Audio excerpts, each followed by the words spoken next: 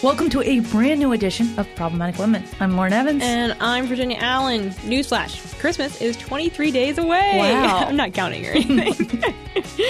So I've already decorated my office for Christmas. The house, not so much.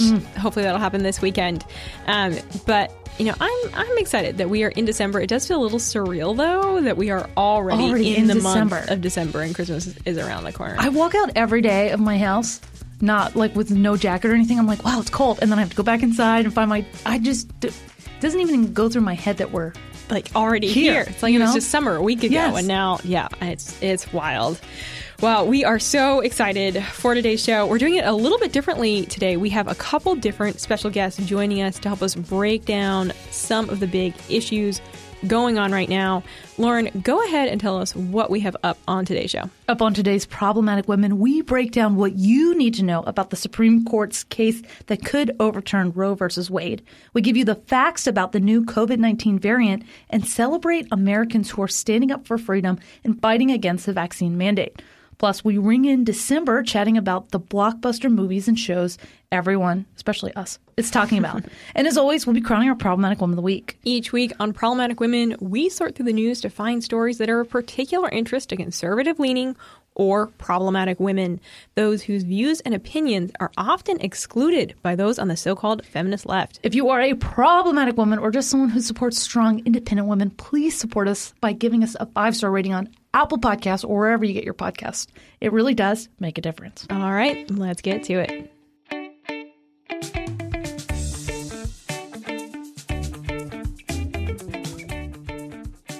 On Wednesday, the Supreme Court heard oral arguments for a case that could overturn Roe v. Wade. The abortion case known as Dobbs v. Jackson Women's Health Center originated in Mississippi.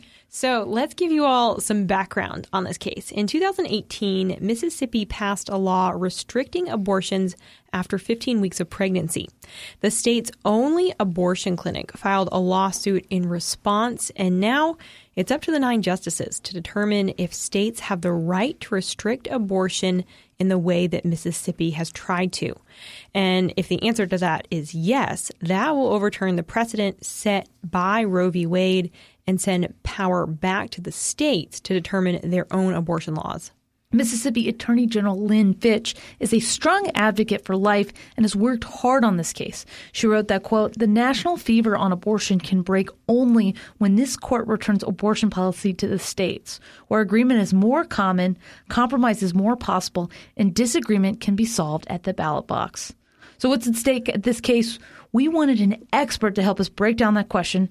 So we have with us friend of the show, Melanie Israel. Welcome, Melanie. You've had a long day. It has been a long day. I was up bright and early over at the court this morning, and wow, what a day. Well, thank you so much for being here and joining us. You research and write pretty extensively on the life issue. So if you would, just explain to us what is really at stake in this Dobbs case. Right. So, one of the things that we talk about is how effective the pro-life movement has been at passing laws at the state level. It's worth pointing out that since 1973, there have been more than 1,000 life-affirming laws enacted, 500 of those here in the past decade. But, and this is where the caveat comes in, all of those laws are operating under our current abortion jurisprudence. Because of Roe, because of Casey, because of this Supreme Court imposed abortion policy, states are not able to protect unborn children before viability, before they are able to survive on their own outside the womb. And that is what this Mississippi case is getting to the heart of, because, of course, their law protects unborn children at 15 weeks.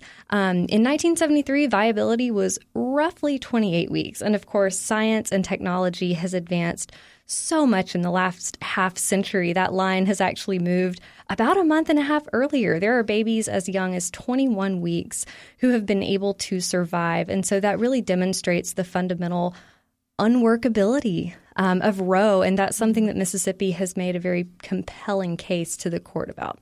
So all morning you were at the Supreme Court. You spoke at the Supreme Court.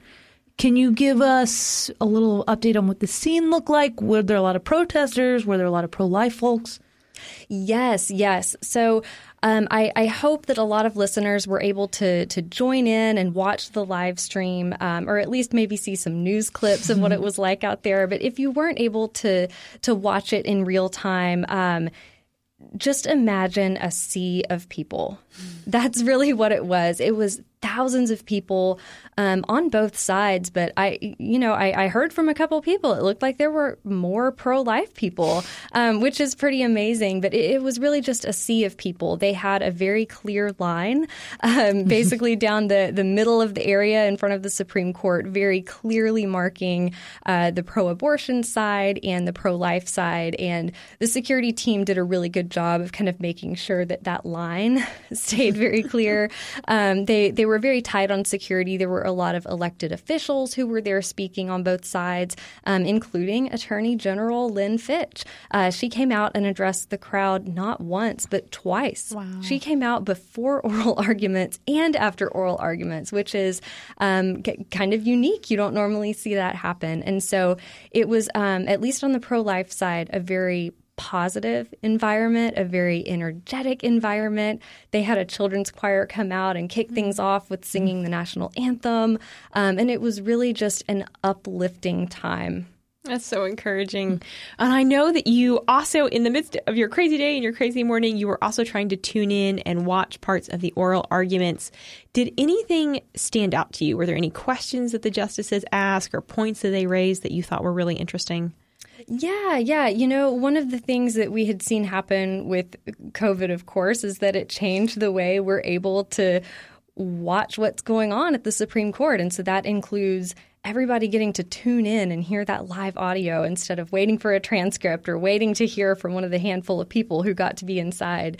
And so they actually halted some of the speeches for a while at the rally and played the live audio from the court, where we had an opportunity to hear Mississippi's Solicitor General make his case to the justices. And so we were able to listen in real time, hearing Justice Thomas ask questions, hearing Justice Breyer, Justice Sotomayor. And it was really amazing to be outside of the court, just a couple 100 feet away from those doors, up those giant steps, and knowing that such a monumental case was being argued just on the other side of those doors. Wow.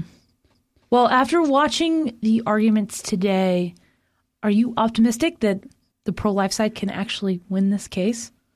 It's always hard to try to read the tea leaves of what the court might do, but I think more than anything, listening to the oral arguments, the questions that were being asked, and the answers that were being given, there's really just a lot of incoherent rhetoric coming from the pro-abortion side. It's very, very hard to defend an indefensible position because in Roe versus Wade, the court didn't just misinterpret the Constitution. They ignored it entirely. And so when you're operating on such a shaky ground, it's really difficult to come out, personally, in my opinion, feeling great about that. And I think that's something that we're seeing from a lot of the pro-abortion commentators, whereas on the pro-life side, we're confident in what the science tells us.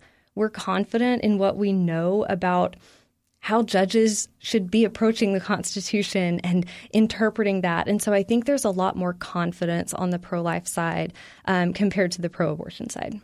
So one thing I thought was interesting is for years now it's been pro-life and then they call themselves pro-choice. And we call them pro-abortion and they call us anti-choice.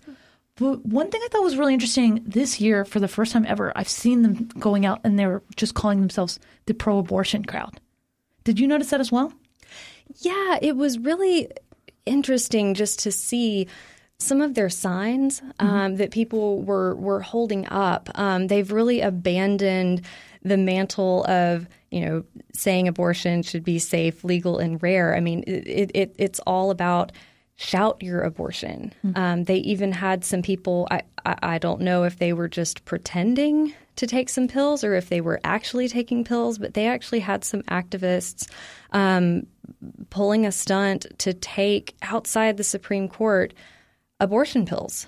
heartbreaking. These pills that are available right now throughout the first trimester. And so I think that kind of, I guess, the way it's been desensitized in a lot of ways is really amazing to see. And I can't say that I've been part of the pro-life movement for a particularly long time, relatively speaking, compared to some of the other giants within the pro-life movement. But even just in the last couple of years, there's been a pretty remarkable shift in that kind of shout your abortion rhetoric. Mm-hmm. Yeah, Melanie, I was out there for a little bit as well this morning at the rally. And like you said, I saw some of those signs from the pro-abortionist side. And it was a little surprising. Like one read, think abortion is bad. And then on the other side, it says, no, think abortion is rad. There was one that I know it's like very, very clear, very direct. One said abortion access is hot with flames on both sides. So no shame at all. They're very clear. They're very direct about what they want. And wow, we are at such a pivotal moment in history right now. Well, Melanie, I'm sure the case comes down in June. Right. And the court never really signals precisely when they're going to release a decision, unfortunately. And of course, once you get towards the end of the term, it's a little bit of process of elimination as you get fewer days to work with. But yeah, traditionally, a lot of these kind of social issue type cases have come down to the wire towards the very end of the court's term in June. But they could release a decision in the spring, or maybe they will wait until the end of the summer. Wow. That's one of the things about the Supreme Court. You never know exactly when a decision is going to come down unless it's the very last day. It has to be today. Melanie, thank you. We really, really appreciate your time today. Thank you for having me. Stay tuned because up next, we discuss what you need to know about the new COVID-19 variant and why organizations like the Heritage Foundation are standing up for freedom by combating the vaccine mandate. But first, I have a very important announcement. The Heritage Foundation is currently accepting applications for the spring 2022 internship program. We have a few intern positions still available across the building for qualified candidates. If you're passionate about conservative ideas and you're looking for a great real-world work experience this spring, then please consider applying for the Heritage Spring Young Leaders Program.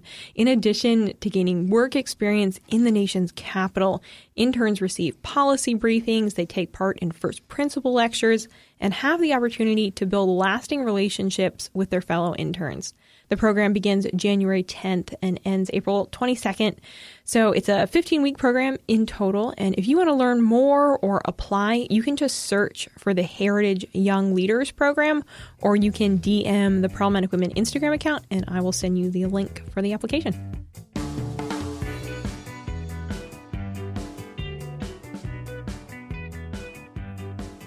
By now, you all have heard that there is a new COVID-19 variant called Omicron. We know that this virus was first discovered in South Africa and that cases have also been discovered in Europe, Canada, Japan, Brazil, a few other places. And because South Africa was so quick to report, hey, we have this new variant, we still don't know much about the variant. We're still discovering, we're still learning a lot about it. But right now, we can assume that probably the vaccine is effective against it. Some very, very early reports are showing that. We're still learning, though. We're still figuring that out fully. But here is what we do know. Viruses mutate. So honestly, this isn't super surprising, though obviously it is unfortunate. President Biden says that he does not have plans to implement more lockdowns, and we as the American people need to hold him to that. We also need to keep reminding the Biden administration that it has limited power, and implementing a vaccine mandate is totalitarian. And just this week, the Heritage Foundation filed a lawsuit against the vaccine mandate. Heritage Foundation's new president, Dr. Kevin Roberts, says, quote, "The Heritage Foundation has not historically filed lawsuits. That we're doing so now should make it clear to any observer that we view this mandate as a deadly serious threat to our individual liberty and the values that make America great." I think it's so encouraging to see that we are standing up and actually taking action to say, nope, we're drawing the line here. And it's true. The Heritage Foundation does not.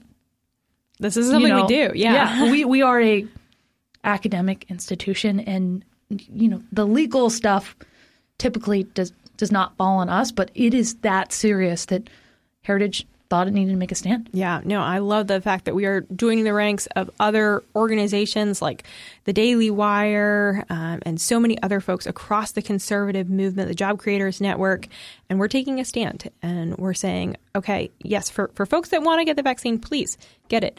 But individuals have a right to choose. And if they don't want it, they should not be forced. Their freedom should not be violated.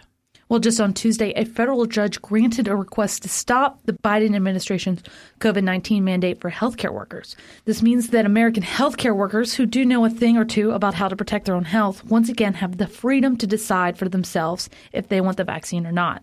And in November, the Fifth Circuit Court of Appeals also issued a stay on a part of the mandate that requires all employers with 100 or more employees to ensure that all their workers are vaccinated or tested weekly. So we're really seeing there is this just massive pushback on this vaccine mandate with individuals, with courts, with states, with organizations saying, wait a second, this does not seem constitutional. I feel pretty confident that freedom is going to win out here. We'll continue to keep you all posted. But it is really encouraging to see that Americans are standing up for our freedoms and liberties. All right, well, stay tuned because up next, a little bit more of a lighthearted conversation about some of our favorite movies and TV shows.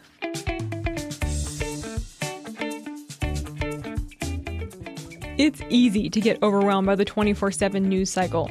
So if you're looking for a way to keep up with the news that matters, the Daily Signal podcast brings you the top news of the day. Hosts Doug Blair, Rob Bluey, and me, Virginia Allen, bring you headlines and interviews with lawmakers, authors, and conservative activists. If you're a conservative who wants to be on top of the news, check out the Daily Signal podcast, available every weekday morning. So as easy as we make this podcast seem, there's actually a lot of work that goes into it.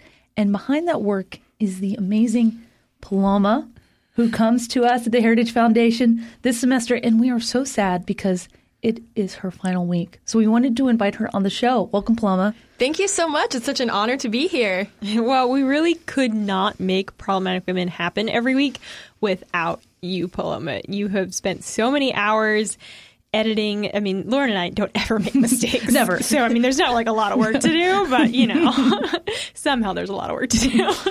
So thank you. It has been such an honor to have you here at Heritage over the past just over 3 months as an intern, and just such a joy to work with you. Oh, it's been such a joy and such a pleasure and a blessing in my life to work with both of you and to be able to just sit in on all of your fun conversations that you've had. So thanks for letting me be a part of it today. She knows the real dirt on us. So if you ever see Paloma, make sure you ask her. What are they really like? Virginia's a total diva.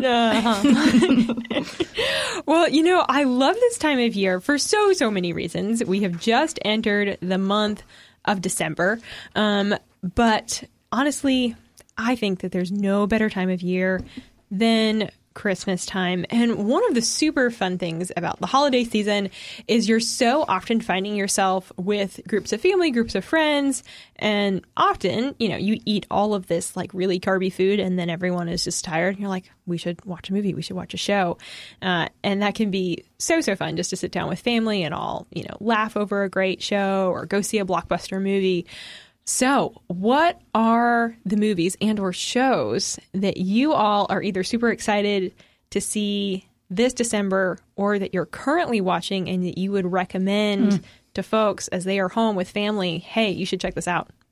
Well, one of the movies that I've seen advertisements for is the Gucci movie. I think it has like Lady Gaga in it. Okay. And it's got like a really all-star cast. I think like Al Pacino's in it. And I'm kind of interested to see that. I mean, I know it's not Christmas themed, but I've seen the trailers for that and it just looks really good. Wait, is it Gucci like the brand or is it Gucci like the slang for like it's all good?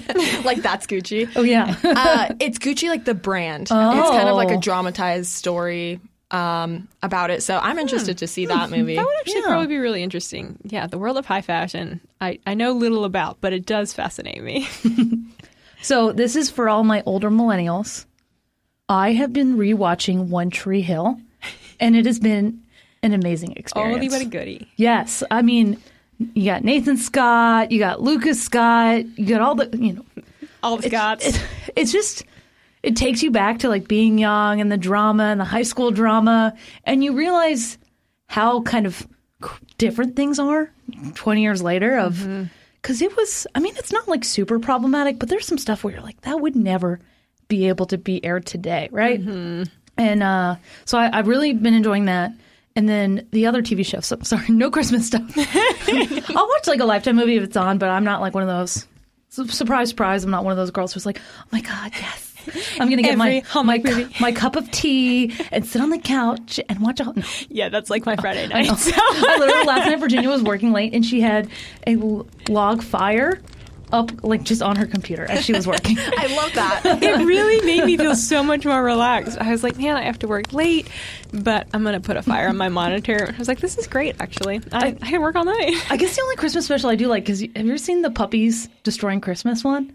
No. It's on Hulu, and it literally is just, and I make my mom watch it, she gets so stressed out. It's just a room with like cookies and a fire, and then they put puppies in it and they just eat everything. That's amazing. And they just literally destroy this room. And it's probably like 40 minutes long. And they just like slowly tear stuff off the wall, eat everything that's sitting out. But the new show that I've been like obsessed with, I watched 2 seasons in like 1 week, is The Morning Show with Jennifer Aniston. It is just, I mean, it's not like the most conservative show ever. And we'll take the political side out of it, but it's just so riveting. And I do like how the characters really, I feel like they have more natural relationships because they're both like enemies and friends at the same time. And yeah, it's just been so fascinating. I watched season 1 of that show. I need to watch season 2, but I was incredibly impressed with their script writing. And I will say, while, obviously the show, at least with season 1, like you can tell they're coming at it from a somewhat liberal perspective. But I thought they could have gone way further to the left than they did. So I was like, this is actually nice to see that they're fairly balanced, and they give you this wild perspective into the world of TV news and culture and what that looks like. It stresses me out watching it, but it's fascinating. It is very good. I did watch the first season as well, and I thought Reese Witherspoon and Jennifer Aniston was kind of an interesting combo, but it was very good. I still have yet to watch the second season, but I did really enjoy it. Yeah, there's like a lot of twists. The first season was better. The second season had a lot of twists and turns that I didn't see coming. Because it's COVID, and normally with COVID shows, I'm like, oh my gosh. Like, come on. Like, we have to live with COVID. But it's more of a slow build to COVID. Like, they just mentioned, like, oh, there's a case in China.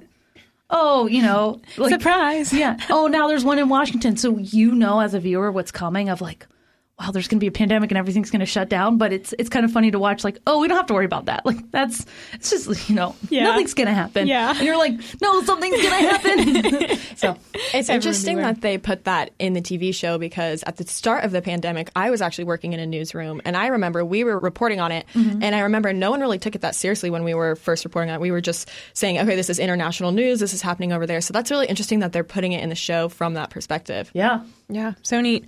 All right, well, we can't talk about movies and TV without bringing up Marvel, because every Christmas they always have some big blockbuster movie that comes out, often a show.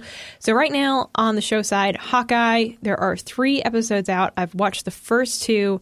Highly recommend, and it's decently family friendly. They've done maybe parents watch it a little bit yourself before you introduce the kids, but it's just a really fun entertainment. I think the storyline that they're going with, I don't want to spoil anything, but it's unique. And honestly, it's taken me by surprise. And then, of course, also as a Marvel fan, I am looking forward to Spider-Man 3 coming out. I thought there already was a Spider-Man 3. Well, so like back in the day, but this is I was in like high Tom school Holland. I know. They've reinvented Spider-Man so many times. I am such a fan of Tom Holland, though. He really embodies Spider-Man so well. There is Spider-Man 3 part, like the second version of Spider-Man. It's like, yeah, it's round 3, number 3. Wait, because it's a third Spider-Man, like actual character that's played Spider-Man. And then now it's the third. So there's been 9 Spider-Man movies. Gosh, don't quote me, but probably. Well, no, because how many did what number? The first Spider-Man. What's his name? Tobey Maguire. Tobey Maguire. How many did he do? Right. Yeah, Tobey Maguire was first. Then Andrew Garfield. Dashboard Confessional did that soundtrack too. So it was like, honestly, I didn't even know there was a second Spider-Man. Oh dear. Yep. Did you know this, Paloma? Honestly, this is really shameful for me to say. I don't think I've even seen the first Spider-Man. Oh dear. And maybe that's like a Gen Z thing. I don't know. But I'm also really behind on like Marvel movies, honestly. Yeah, we had to take her horse and buggy to go see it. They like cranked the movie. Yeah, I mean, I think more than previous actors that have played Spider-Man, Tom Holland does such a good job of kind of embodying like this goofy kid that's like figuring out what this looks like to be a superhero. Anyway, super excited for this movie. Comes out December 17th. I'm excited that you're excited. Thank you, Lauren. Thank you for being excited for me. Well, Paloma, it has been an honor to have you this semester. Thank you so much for joining us on Problematic Women. Before we let you go, if there's any aspiring interns out there, can you give a little plug for the Heritage Intern Program and why folks should apply? Yeah, absolutely. Something that I have really appreciated about the Heritage Foundation and the internship program, because I didn't really know what I was getting into walking in. I mean, in the sense of like you're working at literally one of the most influential think tanks in the world, but just the mentorship and how much the people in this building actually care and about what you want to do with your career and guiding you there. So if that's something that you're looking for in an internship, I would absolutely recommend it. And just the opportunity to live in Washington, D.C. I mean, especially with everything that's going on right now in our country, it's just really incredible to be able to witness it from the front row, essentially. So I would just 100% recommend it. If you know anyone who's a college student or a recent grad, I think it's a wonderful program for them to be able to experience. And Paloma is such a hard worker. She was here this morning, 6:30 in the morning. It's Wednesday. The Dobbs oral arguments are happening. Went over to the Supreme Court. It's freezing.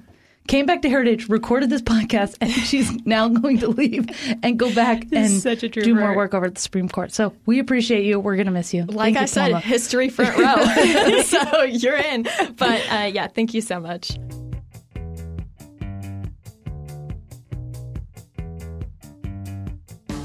If you're tired of high taxes, fewer healthcare choices, and bigger government, it's time to partner with the most impactful conservative organization in America.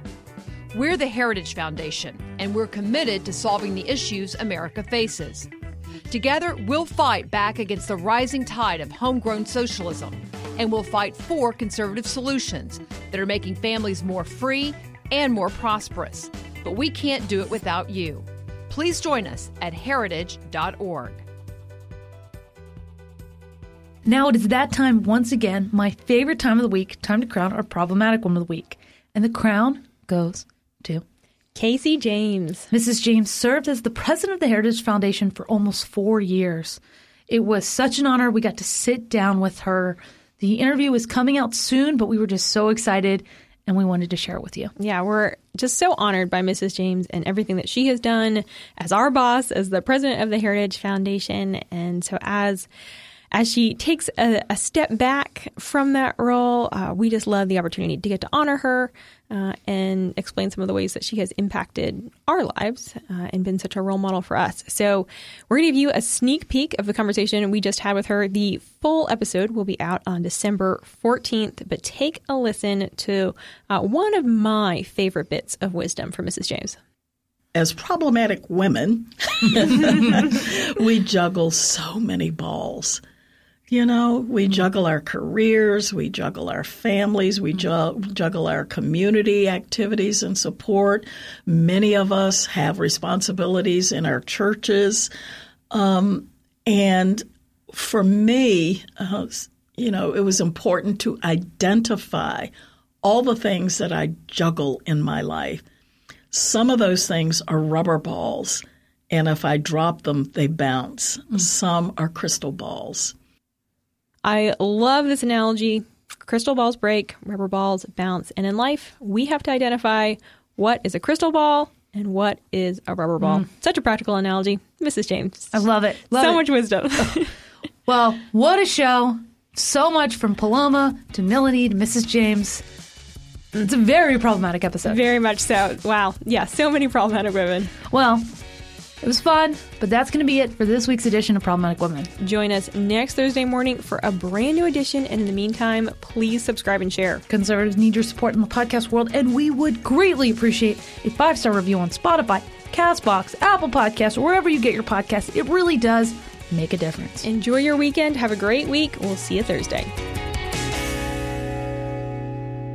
Problematic Women is brought to you by more than 500,000 members of the Heritage Foundation. It is a product of the Daily Signal, produced by Lauren Evans and Virginia Allen. Special thanks to our editor-in-chief, Katrina Trinko.